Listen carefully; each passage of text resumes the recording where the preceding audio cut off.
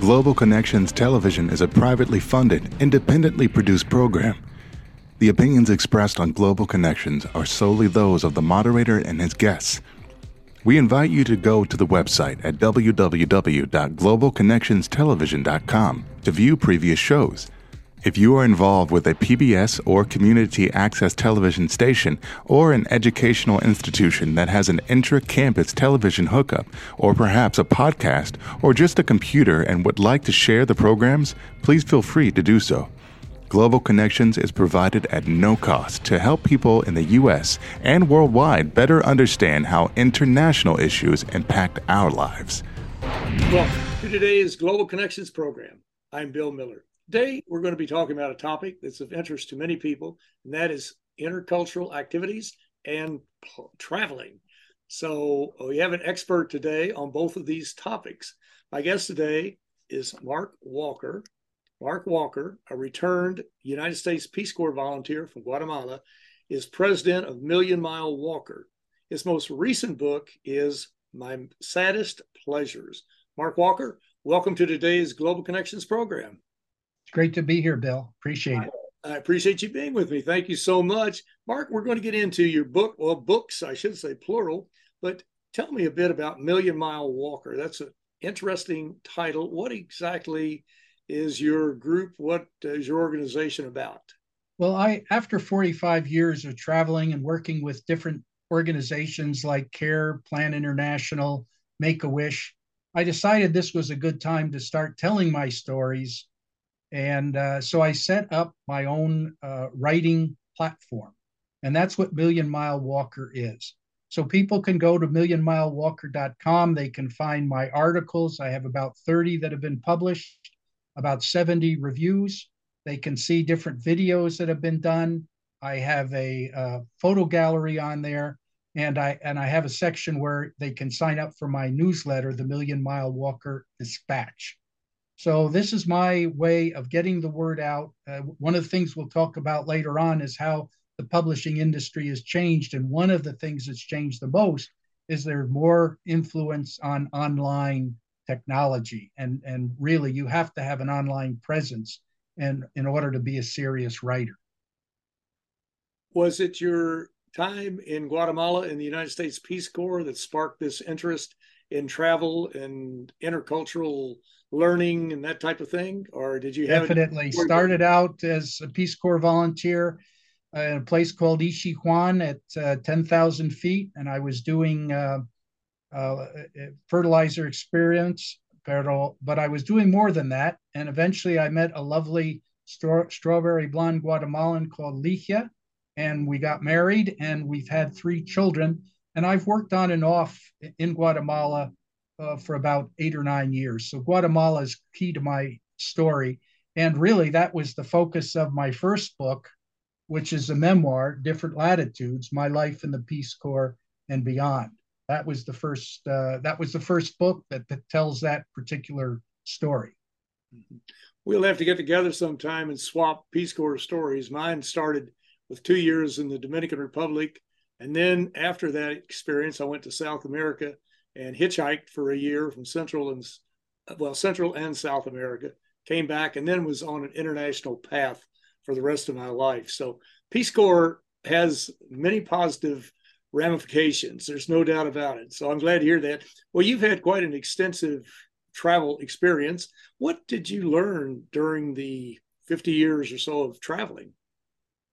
Well, there were a couple of things. One is I had a close up and personal look at what motivates families from Central America to abandon their homes, to leave their homes and head north to the United States. And I've also had an opportunity to take a look at a lot of the misinformation that relates to the issue of immigration from Central America. So that's been an issue that I've focused on and learned a lot. And I've written a number of articles about Guatemala over the years. And actually, I'm working, finalizing my next book, which will be called A Guatemala Reader. You were talking about the outmigration from Guatemala and other Central American countries, El Salvador, Nicaragua, different ones there. What do you see as some of the misconceptions or I'm going to say misinformation. It's if you watch the so-called news, which really on a large number of these networks, it's very little news and more, I don't know, scary opinion to come right down to it. But if you watch Fox or some of these others, they paint somewhat of a different picture. What did you learn as far as Well, there's migratory a lot of focus on misinformation, such as these are caravans that are coming, from the north, and they're record-breaking size, and the fact that they bring drugs, which is totally false. And of course, they're missing the most important premise, which is immigration is what has built this country. And immigrants are bringing new skills, and they will fill many of the gaps that exist within our existing economy. For example, there are a lot of ranchers, there are a lot of food processors, certainly farmers who urgently need labor that these groups will provide. And they provide a lot more than just the unskilled labor. They also provide a lot of skilled labor. And also, these people represent a lot of different different aspects that they bring to our country: new languages, new information, new innovation. And a lot of them set up their own businesses.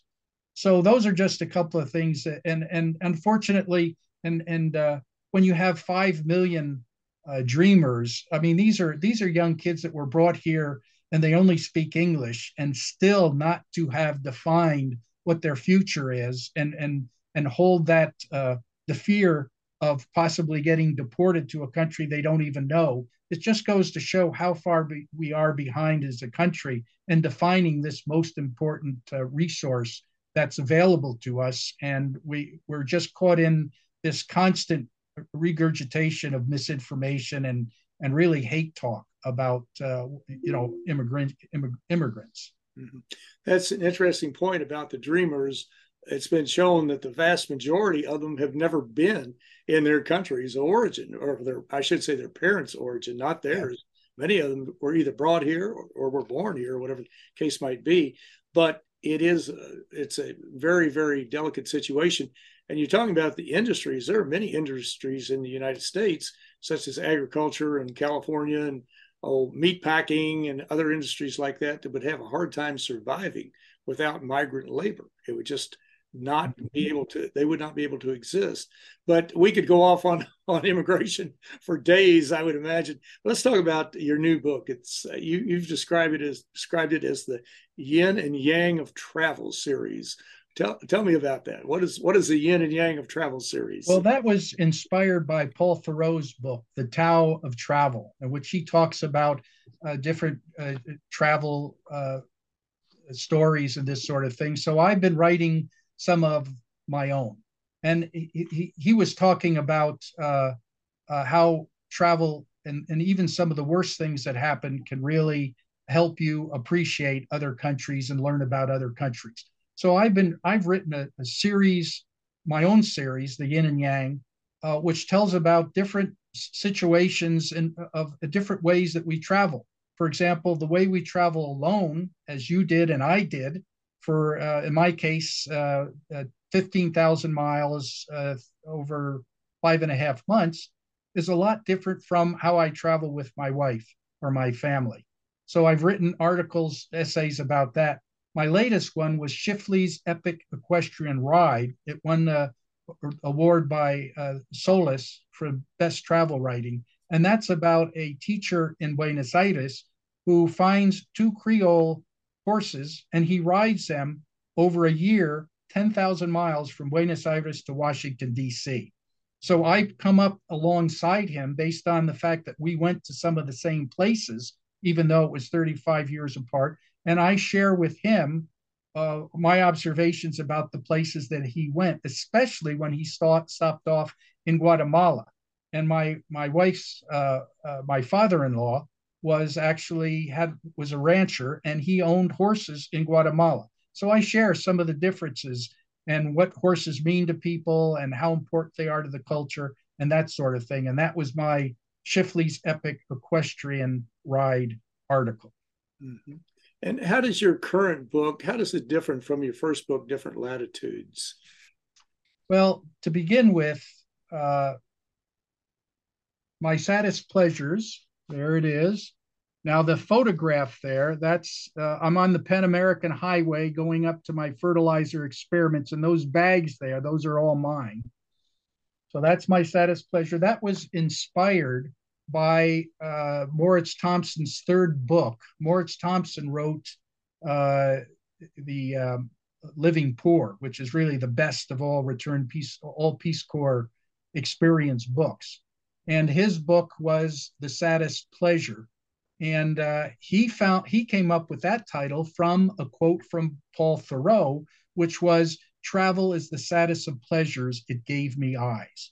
So this book is a reflection on my 50 years of travel, miscalculations, and disasters, and what could go wrong. And of course, it's always those stories which we remember the most. And I was inspired enough by Moritz and impressed by the fact that great authors like Paul Theroux and Tom Miller, who wrote the Panama Hat Trail, were influenced by him and wrote about him. So I'm putting together an anthology of essays, my own and others, about Moritz. It'll be called Moritz Thompson, the Best American Writer Nobody Knows About. When we come back in just a moment, we're going to talk about what could go wrong, and many things can when you're traveling. Well, you're watching Global Connections Television, which is a privately funded, independently produced program. The opinions expressed on Global Connections are solely those of the moderator and his guests. We'd invite our viewers to go to our website at www.globalconnectionstelevision.com to view previous programs. Also, if you're involved with a PBS or community access television station, or perhaps an educational institution that has an intra-campus television hookup, or you have a podcast, or you just have a computer, you like our shows and you would like to share them, please feel free to do so. Global Connections Television is provided at no cost as a public service to help us better understand international issues and how they impact our lives. Today, we're talking about intercultural experiences and travel, and most of it internationally. And my guest is an expert on these topics. My guest today is Mr. Mark Walker, a returned United States Peace Corps volunteer from Guatemala, who is president of Million Mile Walker. His most recent book is My Saddest Pleasures. Mark, as veterans of the thumb, the hitchhiking thumb, I guess, we can attest that a lot of things can go wrong when you least expect them. What is one of your most memorable experiences? We could spend hours on them, but we can only get in one probably. Okay, this is one where I took a group of Rotarians up to the highest lake in the world, Lake Titicaca, at 12,500 feet. And so I've got 15 Rotarians, and this is some of the unexpected things that happens.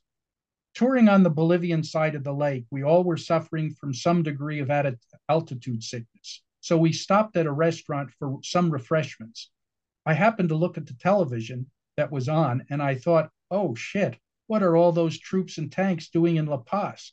Isn't that the same road we were just on? This is all I need. I had gotten these folks up here, and now I feared I wouldn't be able to get them out. I knew enough about La Paz to realize that the highway to the airport went through a working class community of El Alto. And when the inhabitants got upset about something and negatively impacted their community, and they staged a protest, the troops moved in right away and all hell would break loose.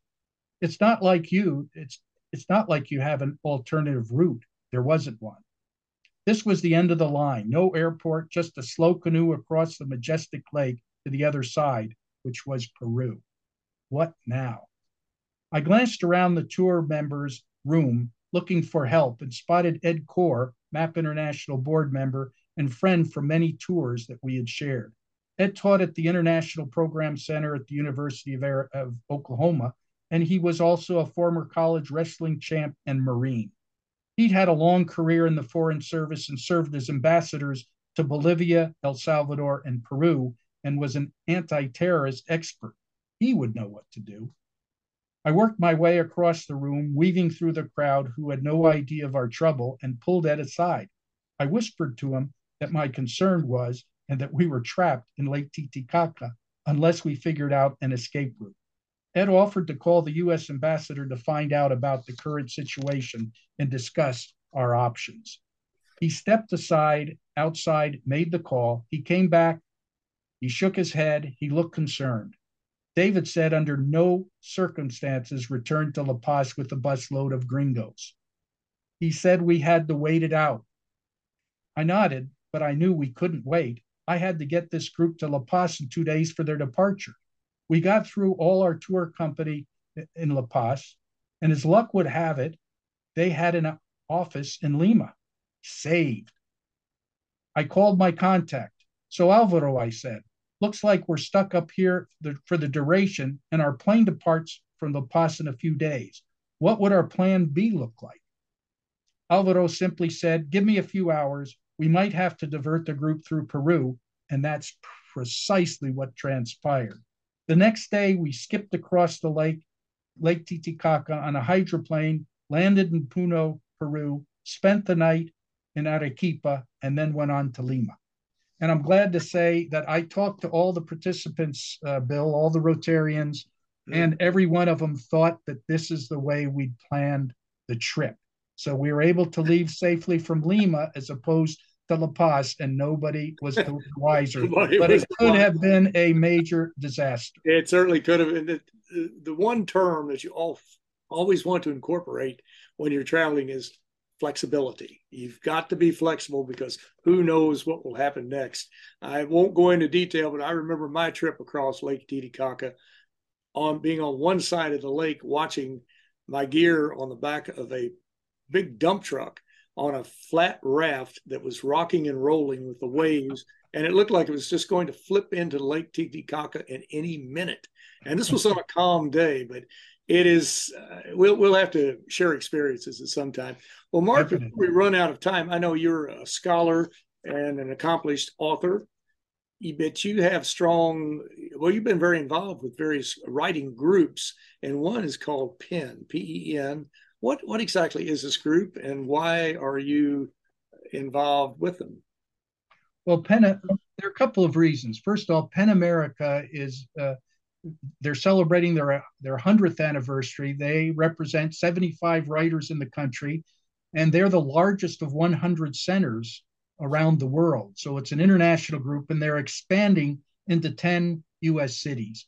And the reason they are is because we're seeing an amazing amount of book banning in this country. And people forget Hitler was one of the great book burners, and he said we need to eliminate our artists and writers. And those of you who have read history know what that ominous threat can lead to. So with the recent stabbing of Salman Rushdie and the unprecedented physical threats against writers, I think this is one of the most important issues that we need to focus on. So for example, the American Library Association says that just within the last 6 months, 330 cases of book banning attempts have been recorded. So this is a big issue. I just want to share a few words, one example of this from an article that I wrote on book banning here in Arizona. I received something from one of my siblings. It said Paradise Valley United School District in Arizona is concerned about math textbooks that claim conservatives are racist and sexual, biased oriented material. It just so happens the school that they were focusing on was where two of my 3 kids went to school. So I checked with them, and they told me 2 things. First off, Dad, if kids are looking for pornographic information, they're going to the website. They're not going to the textbook. Secondly, we've never had any issues with textbooks whatsoever. And the group that was making this assertion, Parents Defending Education, they were doing this as part of a fundraiser, and none of their information was collaborated. So you've got to be careful. I prefer to look towards people like Jason Reynolds. He's the ambassador for youth literature, and he says the focus needs to be on the children and not the parents. And books should be the basis for discovery. And if one feeling uncomfortable from negative things that have happened in our history over the years is not an excuse not to teach that history. So those are some of the issues of book banning. So I've been part of this group. We now have a chapter. We've had 2 meetings in which we brought together authors and poets, and they talked about, they actually recited some of the books that are trying to be banned here in Arizona. And we also had a state senator, Christine Marsh, with us. She's been at 2 of our last meetings, and she was the public teacher of the year. So she knows a few things about books. So the last statement I want to make, or comment I want to make on this, Bill, is that a lot of the books that are being attempted to ban, 50% are teen books or youth books. And for example, Potter, Harry Potter, that was banned for 4 years because they said it was satanic. So for that reason, the latest review that I wrote was on a book called All Boys Aren't Blue, a memoir manifesto about growing up Black and queer by George Johnson. So I think that these books are important, and it's important for us to understand what the books are, why people are trying to have them banned. Now, I found this particular book interesting because it so happens the author, who's Black and queer, went to the same community that I did, Plainfield, New Jersey. And we went to the same elementary school. But there were 40 years between us and a lot of differences between my experience and his experience, which he talks about in this book. So that's a little bit about Penn. You go to penn.org. That's the name of the organization. And this is just one of my reviews, but this is the reason why I like book reviews, because it shows and reflects some of the issues facing us in our society today. Yes. And as you mentioned, our viewers can go to www.penn.org for more information on this. As you were going through that, Mark, I was thinking of a litany of, I guess, our pile of evidence that's been coming online about various attempts to ban books, to change textbooks. And in the United States, the biggest offenders appear to be in the state of Florida, Virginia, Texas, and a few others. And overseas, of course, we got our buddy Orban in Hungary. And I don't know about Bolsonaro in Brazil. He had done so many things. I'm not sure about the book banning, but anyway, this is a serious problem, and it's one that we certainly need to pay attention to and be involved in it, because who decides which books will or will not be kept? That's the question. And I don't want somebody deciding what I'm going to read, and I'm not going to decide what they're going to read. So it's extremely important that we get involved. Well, Mark, we're down to our last minute or so. Let me just ask you in passing or in closing, why do you think it's so important for us to learn more about things like international travel, to learn about other cultures, to perhaps study foreign languages, to meet people from other parts of the world, to broaden our horizons, and to develop more of our own intrapersonal and interpersonal educational components as we advance through life? Well, Bill, I'm a big proponent of Mark Twain's quip: travel is fatal to bigotry and narrow-mindedness. I think that's key. Another great quote about travel that I adhere to and believe in: to travel is to discover that everyone is wrong about other countries. And I've spent a lot of time traveling to places and coming back and explaining to people some of the nuances and the beautiful things that go on in these countries, and things that we could actually learn from them as well. And of course, my wife and I have been big proponents. We got all 3 of our children in Rotary Youth Exchange. Everybody speaks at least 1 or 2 different languages. My youngest son is a judge. My middle daughter is been with International Rescue Committee for 17 years, working with refugees. And my oldest is a professional simultaneous translator, and my wife is a bilingual teacher. So we've put that knowledge and that belief, and it's really reflected in who we are And we think that this really is this is something the world needs a lot more of, this sort of interaction. We're watching the World Cup now, and it's fabulous to see these other countries actually coming together. And for the first time, an African country is in the finals. Just a lot of things, interesting things are changing in the world. Some positive, but a lot of them are really negative. The number of refugees is greater than ever, and we're going to have to deal with these millions and millions of people that have been forced out of their homes because of violence, basically. Yes. Well, Mark, the next time we meet, we'll have to talk about our travels and also talk about Rotary International, one of the largest service groups in the world with 1.2 million members, and the great work that it's done in teaming up with the United Nations to eliminate polio and other problems in this world, as well as the great work it does in individual communities and 35,000 clubs around the world. So that'll have to wait. But Mark Walker, I want to thank you so very much for a very interesting and a very informative program. Thank you, Bill. It's great to be with you again. Thank you. I'm Bill Miller. Thank you for joining us today on Global Connections Television.